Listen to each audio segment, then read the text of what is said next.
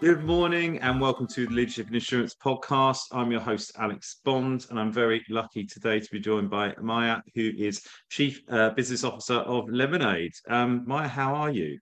Good. How are you? Happy to be here. Yeah, no, thank you very much. No, I'm fine, thank you. I think we were both just swapping stories of gloomy cities that now have a small bit of sunshine. It's true. Yeah, New York and London come to life in these times. Yeah, it's always a better time to catch me, I think, when there's a slither of sunshine in the world. Um, um,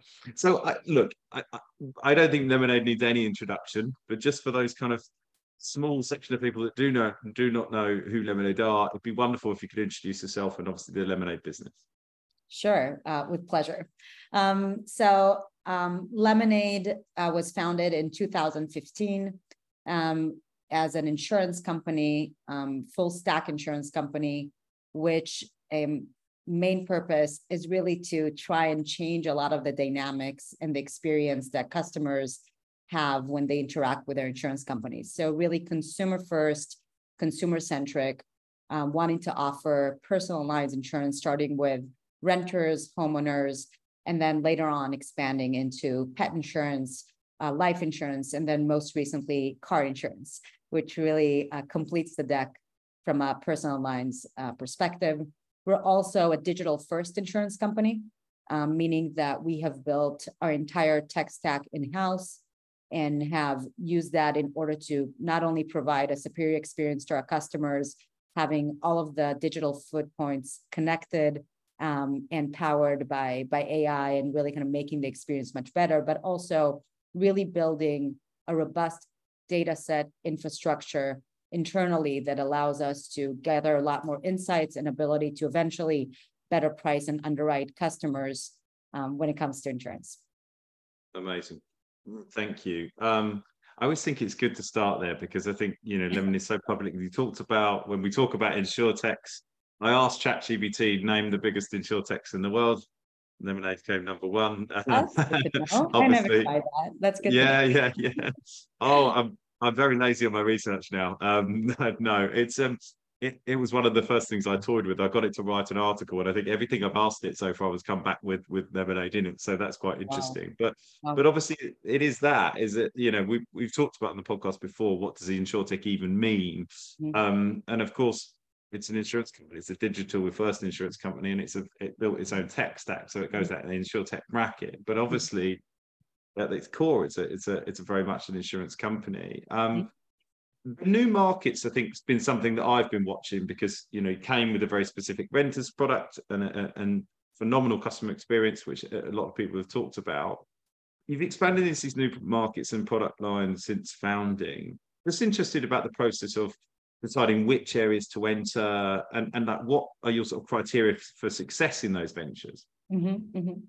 So I would say we're very much focused on, as I said in the beginning, and I kind of use that as the first sentence, is we are thinking in a very different way in terms of from a consumer centricity point of view.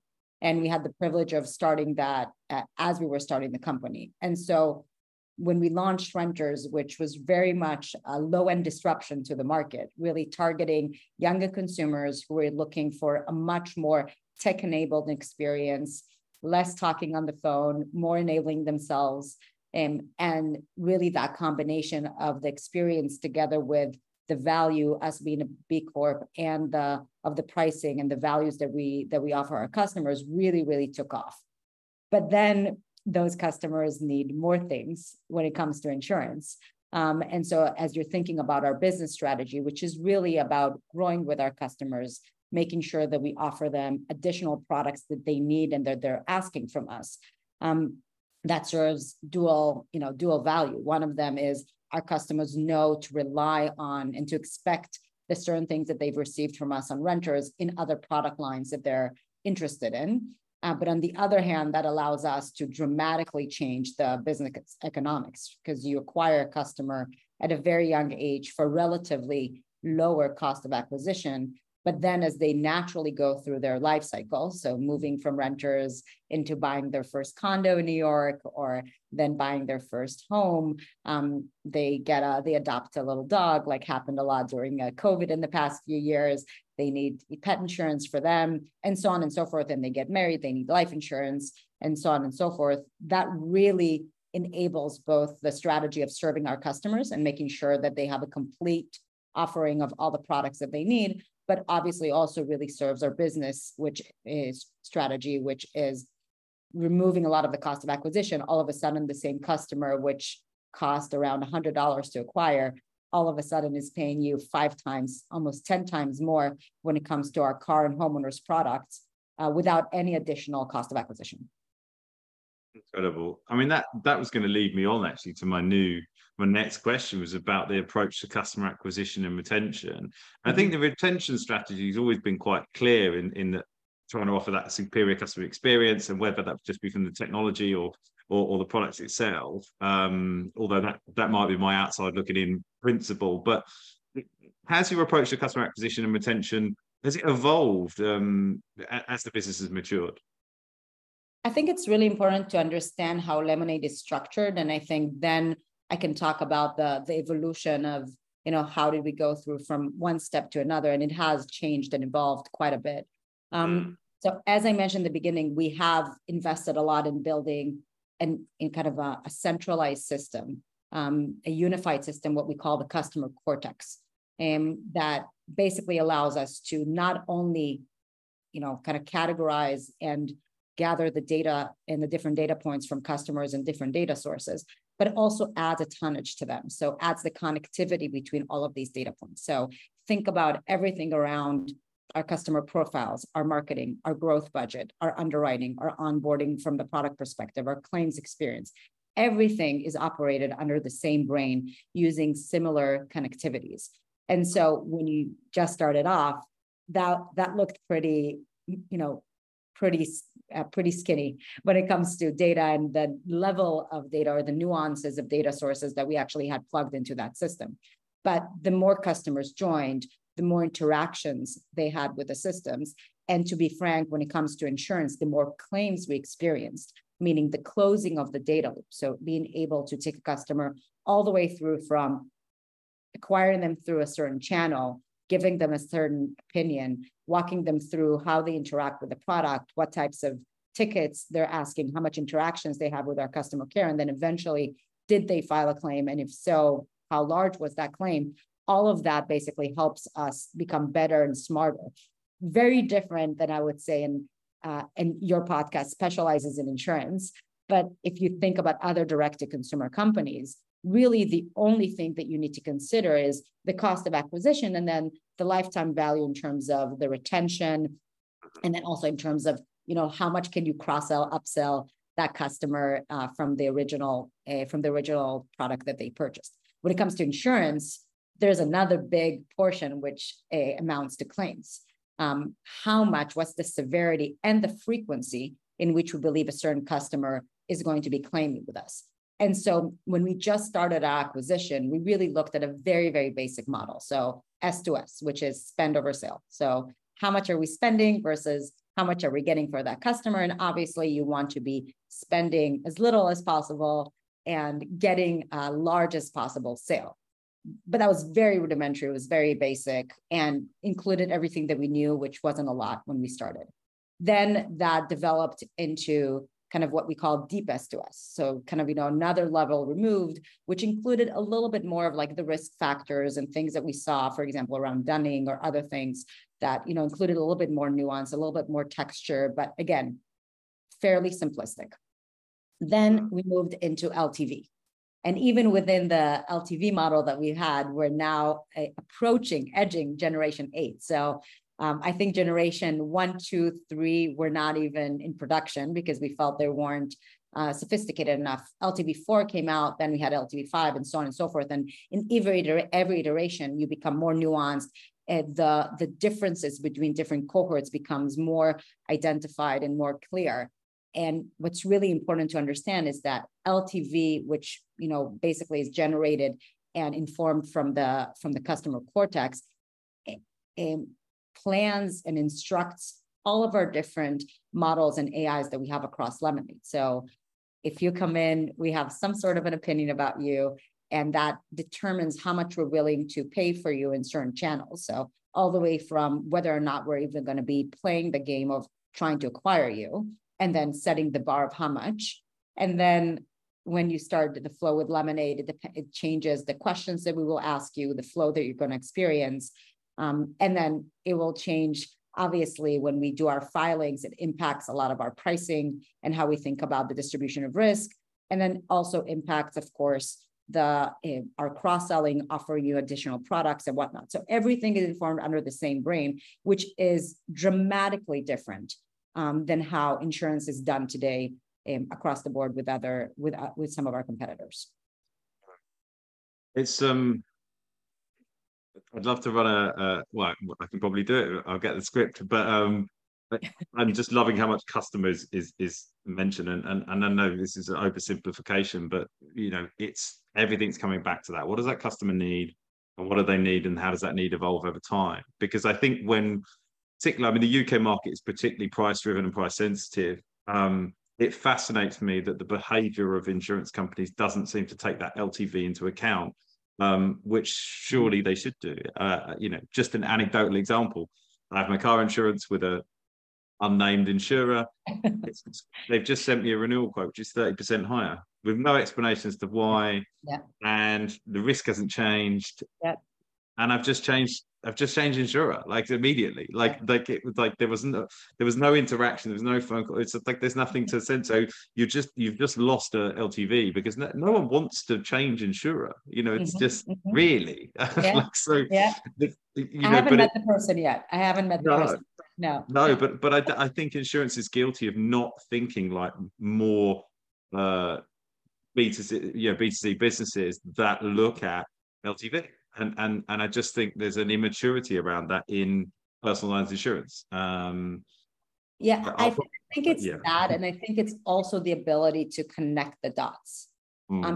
If you, again, and a lot of the incumbents in the industry, which we obviously have tons of respect for, they know a lot. They know a lot about their customers. They know a lot about where their customers are going. The problem is that a lot of those insights and data sources are kind of, distributed across different platforms and different sets of brains that operate under different mechanisms and different rationale. And so really what I would say what's novel about Lemonade and what we're trying to do is connect all that dots, because all of these things are connected. Your LTV for you to renew your car policy, if you don't take into account that you might be also a homeowner or a renter, and not to take into account, your previous history or what we expect you to be doing in the next few years, and then offer you a combination of prices and products. That's really how you should be doing it. And then obviously optimize the flow for it and optimize the claims experience and your customer care experience and all of your touch points across with the different carrier.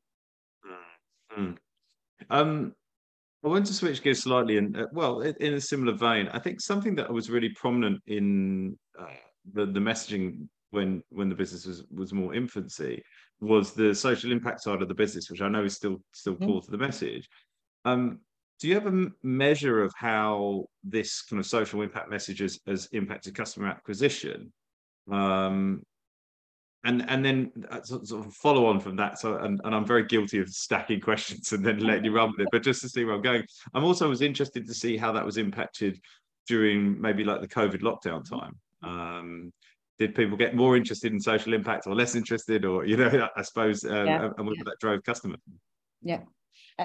Great question. I think I'll start with maybe from the onset. And I find myself talking often to entrepreneurs who are very interested in, adding that social element into their company. And it's no surprise. I mean, 2018 study in the US showed that 86% of US consumers want companies to take stand on political and social issues, and 64% of them, I think, will buy from a company that supports some sort of cause or has some sort of kind of a social element in their proposition. And so this is something that is, I would say, that is a lot more top of mind for companies today. And I think what was extremely unique about, Shai and Daniel's approach when it comes to Lemonade is that they did it from the onset.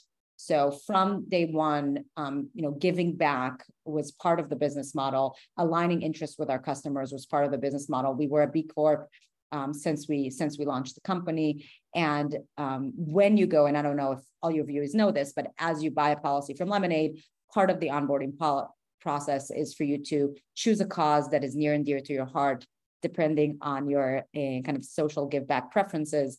And then if there's money left at the end of the year, for every person who chose that charity from that cohort, we give money back and donate it back to that charity.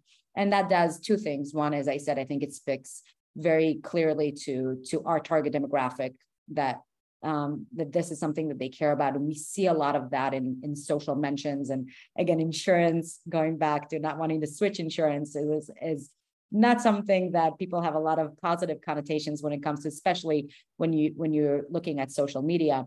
And we see a lot of social media mentions for Lemonade when it comes to kind of, around Give Back Day or in general through the year, people kind of being very excited about the fact that they're able to choose a cause and that Lemonade cares about that. But I think more than that, we're also seeing some really surprising instances with interactions with our customers when it comes to claims. So beyond the social element, we've also built a model that really aligns interests, as I said, where at the end of the day, if we didn't pay that money out in claims, then we will give that money back to charities. And so we see customers filing a claim for stolen goods, then finding or recovering some of them, and then sending us checks back, which I can tell you, I didn't grow up in the insurance industry, but we have our share of insurance kind of veterans on the claim side, and they've never seen such a behavior of customers sending checks back to their insurance company. But I think that's that. And I think what we want to do is get our customers to be thinking about insurance more as a social good versus a necessary evil, which I think more than not, a lot of people kind of, that's the name association they play with when it comes to insurance. Yeah, I used to work in claims. I don't think we received any checks back ever. So yeah, that is quite unusual. Yeah. I was actually running a moral argument about whether I'd do that myself as well. I'd like to think I'm a good enough person that I would, but who knows? What a moral quandary. I won't hold you to it. Looking ahead for, the business is matured now, publicly traded, 8 years in. What do you see as some of the kind of like biggest sort of challenges or opportunities for Lemonade in the next kind of 5 years? And what's the kind of a plan to address those? So I think we spoke very, very deeply about this also during our investor day, which the company is going through a really major shift right now. We've been very much heads down focused on launching all these products and this portfolio of products that our customers essentially asked us in many ways, shape, or form for us to offer it. Because this is kind of, I would say, the way customers purchase a lot of these products today is bundled products, auto and home go together when it comes to the US market. But also because, we felt like this is something that Lemonade can offer a superior experience to them for their insurance needs. So really the shift that we're going through now is how do we get all these products to work together? We're now at a very, very modest integration when it comes to what we measure as MLP, which is a multi-line product percentage of our book. We're at around 3%. I think when we presented, that number has grown a little bit, but the best in class when you look at the insurance industry in the US is around 60%. So more than 20 times our starting point. And so we have a lot of room to grow. And that's really where you kind of, you change the entire economics. If you look at our average policy value for our customer, it's around the average of like $350. We have some customers, by the way, who pay us, north of $10,000 already today because we've built this suite of products, but that's definitely not the majority. That's definitely not the average. But that shows that we have the capability to sell multiple products, to offer you additional services, which, as I said before, changes our business completely. But we need to start driving that number up. I think the US average is around 3,000. So if you think about that, it's almost 10 times more where we are. And so I think it's really about, there's nothing here that is extremely complicated or hasn't been done before. And I do believe that, Lemonade will be able to do that in a different, effective way to kind of get customers onboarded into additional products. And the first thing is just availability, to make us available in, other states and make sure that customers have the ability to purchase more products from us. But once we unlock that and invest in the experience of what do you offer to which person at what time, right? I mean, I think that goes back to your experience of, I've had my renewal, price goes up, no communication. Like, you want every one of these touch points to be extremely customized and thoughtful in terms of how do you do these things? What do you offer different customers? And how do you make sure that you're kind of increasing and building trust so that that customer will stay with you for longer and will buy more products from you along the way? I think that's really kind of the main focus for us as a company. Yeah, the connecting the dots bit really resonates as well, because we just, regardless of being a podcaster or be a running a recruitment firm, specifically insurance, having worked in insurance, I'm still fascinated by being a buyer of insurance, because I've been doing the insurtech space, and from a recruitment standpoint for 5 years, I've been doing this podcast for nearly 3. And we talk about a lot of the same things about customer journey, getting the kind of information right at the right time. And I'm fascinated by how challenging that appears to be, because I'm usually moaning on here about my insurance renewal, or my experience with my health insurance, or my experience as a homeowner and buying that insurance, or a small business owner. And it's all really about the how anonymous you're treated as a customer most of the time. And you think, I'm all of these things, and I buy all of these things together, and the ability to kind of tie those together. But really, it's clearly about communication, because making the point about my car insurance, they're still emailing me every month, thanking me for being a customer. I'm like, I'm not a customer anymore. And the fact that even your marketing doesn't know that is fascinating to me. So, I think your ability to clearly knit those things together once you've now got a suite of products is very exciting. One of the interesting things that I read lately is that the United's loyalty, basically business, is valued higher than United Airlines themselves. And I think that goes to show that if you're able to connect with customers and you're able to customize, as you said, and make it not anonymous in terms of the interactions that you have and make it deeper, I think that's real. But it's really hard. I mean, I do have to say, looking at some of, and again, Lemonade is not short of disadvantages in terms of our time in the street and data. And we're still, I think, in many ways, we have ways to go on many fronts. But I do think that advantage of having one system that's connected and not having to grow. I mean, some of our competitors in the US have been around for more than 100 years. They've kind of, gathered different systems, acquired, grew through acquisition. Each acquisition requires, different systems that interact. And a lot of these systems are basically managed by third-party operators. And it's difficult. So I think it's not without cause that a lot of these things are not as connected as we would like them to be. Yeah, no, I totally understand. I mean, yeah, what we've talked about before on the podcast is a lot of the sort of more established longer term insurers have almost like different engineering and tech teams as well, because it's as much about maintenance and sewing together some quite outdated tech stacks and just keeping them alive, let alone looking at kind of innovation. So there's a tech debt there. I was just going to actually ask you this, and this is something that I didn't ask ahead of time, was talking about the tech stack. You built your internal tech stack yourselves, because 8 years ago it probably didn't exist. I wonder if there's a reflection internally now that because the insurtech community's evolved and some of the kind of B2B SaaS businesses that are around, are you augmenting now by, do you look at external tech and tech partnerships now that in a way that you probably wouldn't have done previously? I think we've done that from day one. We've never been obsessed about owning and developing everything in-house. I would say it's not the Apple approach of it has to be Lemonade on every single tech that we put. Every time we develop something, we'll look and make sure that this is the best in class.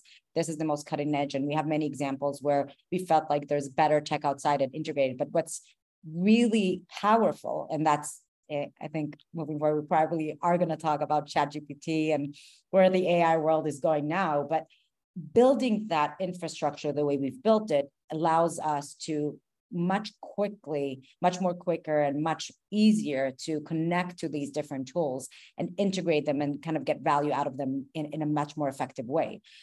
Because you don't have to, kind of try to connect it to these different systems and then different codes, and you get immediate value. So the moment you plug it into our system, which was already native to API, able to connect it, so that puts you in a completely different place.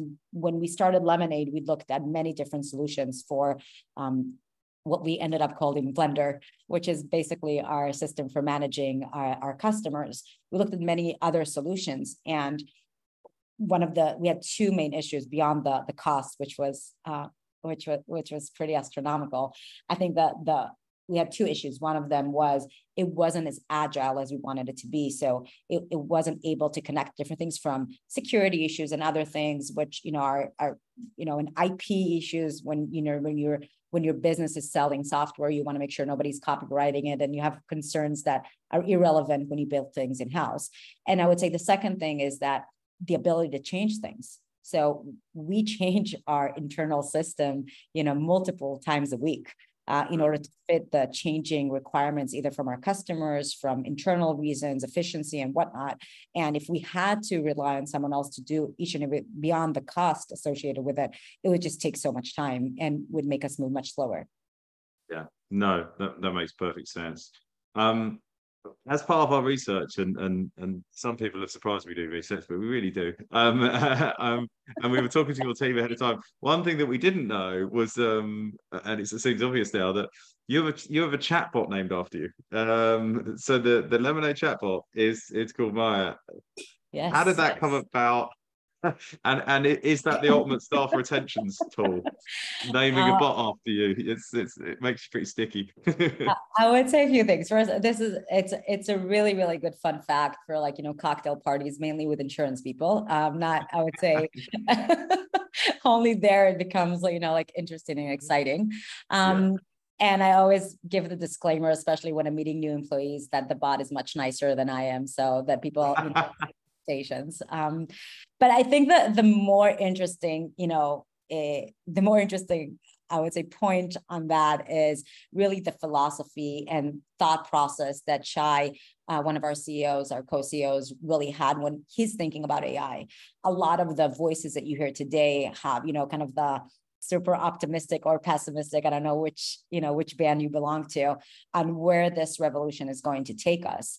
And I think Shai's point of view has always been that AI should be looked at as an extension to humans, and almost as an exoskeleton to our team, and adding it where it makes sense, and then removing it and moving to a human where it doesn't. And I always offer simple examples where, say that you want Alex to kind of, just add your significant other to your policy, or you want to change your address, or you just want to change some of your coverages. Most times you really don't want to talk to anyone on the phone. You know what you're doing. You want to be done with it. There's really no need to do it, on the phone. And if you could do that with a chat, that would give you a lot more satisfaction. And we're seeing that, by the way, with the reviews. When we look at these types of tasks with people who talk to our customer representatives or kind of self-serve themselves, the reviews for our chatbot are much higher, which means this was made for that. But if your house, God forbid, burned down, or your pipe got burst, last thing you want is chatting to Maya. That's the last thing you want. You want someone to talk to you over the phone, walk you through the process, make sure that you understand that you're being covered, and that you know everything that you need to do in order to be completely refunded with everything you need to make you whole again. And then I think really what happens when you use AI in a smart way, and you use it in the right places, then you take off a lot of the load from your customer care team and your claims team, and you enable them to really spend their time in the right places with the right empathy, dealing with more complicated situations. And so using an employee to represent our AI really is the manifestation of that philosophy of, we have a person at Lemonade that works out, we're not replacing humans, we're extending and expanding their exoskeleton to allow them to handle more things. Yeah, no, and I'm in the pro camp, and I echo that sentiment so strongly. I mean, funnily enough, I put a post out on LinkedIn today discussing exactly that. Well, the first thing I was doing was mocking all of my wonderful recruitment and marketing professionals out there. That always goes well. Yeah, everyone's now got really long posts every day that are really well structured and laid out. And I thought, well, that's great, but then it raised an interesting question. I was talking to a law firm this week, and we were discussing about that's been highlighted as one of the businesses and industries that might be under threat, along with marketing, along with kind of copywriting, and we both said the same conclusion. Recruitment's been put in that bucket as well. But I feel like I've been told my role is going to be redundant every year. I've been in this for 17 years. But what I would reflect on is exactly that. My role looks nothing like it did 17 years ago. It was about my networks. It was about meeting people face to face. It was about building literally that sort of almost that classic black book. Now it's about we have quite a sophisticated tech stack. We have, like most businesses, we've embraced AI, and so what do we do that for? We help clients write marketing materials with that. We help clients write job specifications with that. We can use it to produce content for ourselves, and I suspect as it gets more sophisticated, we will use it to find candidates, and of course there are tools out there already. Recruitment's a perfect example where if you're going to make a big life decision, like where am I going to go work, and you want to talk to a human, like you even if it's only at the kind of interview stage, that we're not going to bypass that. So the idea that we would in claim situations and legal situations, like if I'm going to court, I do not want to roll out ChatGPT and that, I like the idea of it. But maybe some of the prep for that, for that is not. So I think it's really about understanding, as I said, like what are those points? So if you even think about insurance as a whole, right? Like insurance is such a, requires such super intense ingestion of so many data points, in terms of even when you file a claim, think about all the files, all of the different reports that you need to gather together. When you talk about filing, when you talk about pricing, these are huge efforts. And when you need to do competitive research around your filing and all of those things, there's so many areas where you can literally make your pricing, your actuarial team, you can just make them into superhumans and reduce all of the work that they need to do around the data gathering and all the places where human error is in abundance, and reduce all of that in order to give them the perfect tools in order to think about things more strategically, and be able to be a lot more effective and efficient in their role. Yeah, and I think I hate all this sort of doom mongering around it, because it's again, when we come back to people, what do people want to do? Meaningful work. What do they not want to do? Admin that could be better served by technology doing. So I'm a huge proponent of it. Although I'll check back in 5 years if I've been completely replaced. And I'm a recruitment prompt king or something.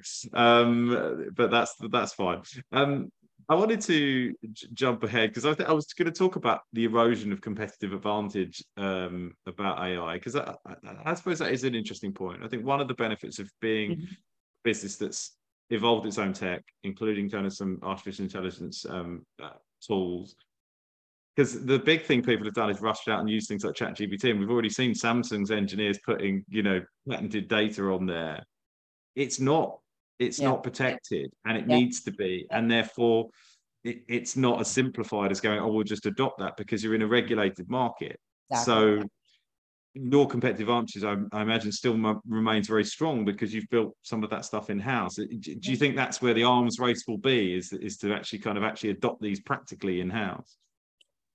Look, I think we don't know yet where exactly all of the implications of these new technologies that are coming in. I can say that this was something that as Lemonade, we expected to happen. This is not surprising to us. We knew that the next revolution when it comes to insurance, but also other industries, is going to be around AI.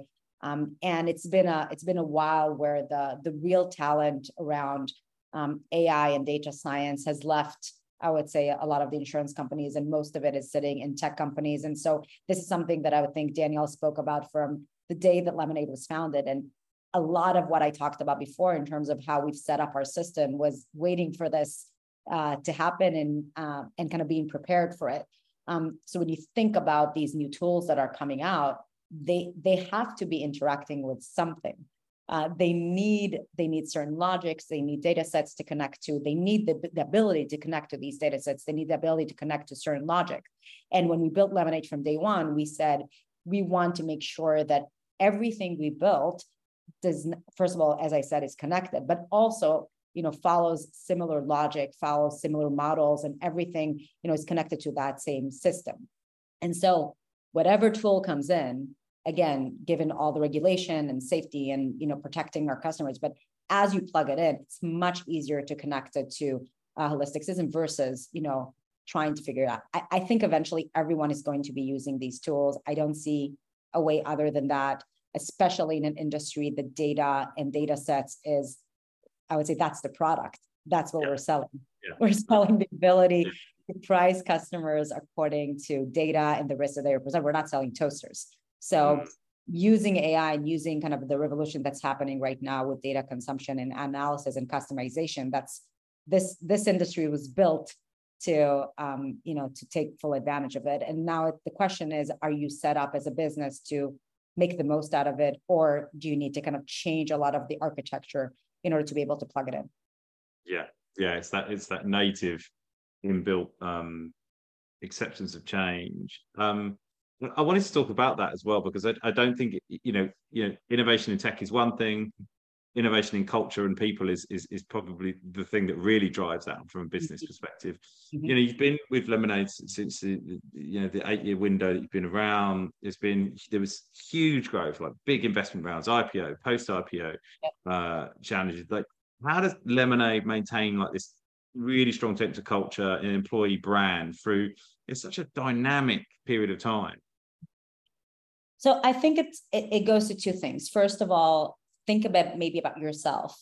I think when you're thinking about joining a company, a lot of the things that drive you is the mission of that company. And then for the employees that we bring, going back to the question about the values and the B Corp and the give back, a lot of our employees come to us because we're a B Corp, and they actually search for jobs, looking through the B Corp portal and finding us that way. And so I think the fact that you're part of a company that is disrupting an industry that has a really, really big goal ahead, as opposed to have already achieved and now is optimizing, it's a lot more exciting. It attracts a certain amount, certain type of talent. And I think, we have a really long way to go. We're just getting started. And so I think that has been extremely helpful for us to really get the best of the best in a lot of the areas that we're hiring for. I would say the second thing is that we've done a huge restructuring of ourselves as a company over the time. We keep changing our structure. We're currently at a structure that has, I don't know how much you're familiar with it, with squads and tribes and companies that basically allows for a relatively small group of people to work on specific problems. You have all the different functions that you need, as opposed to a centralized function group that supports different businesses. So all of the relevant functions sit together to solve the problems that are specific to the business and that they're working on, which allows for a lot of agility, which allows for them to move much quicker and also feel a sense of ownership that I think really you lose a lot of that as you grow as an organization. And that really has allowed us to keep that vibe of accountability and every person kind of, starting something and finishing it and signing off their name on everything they do.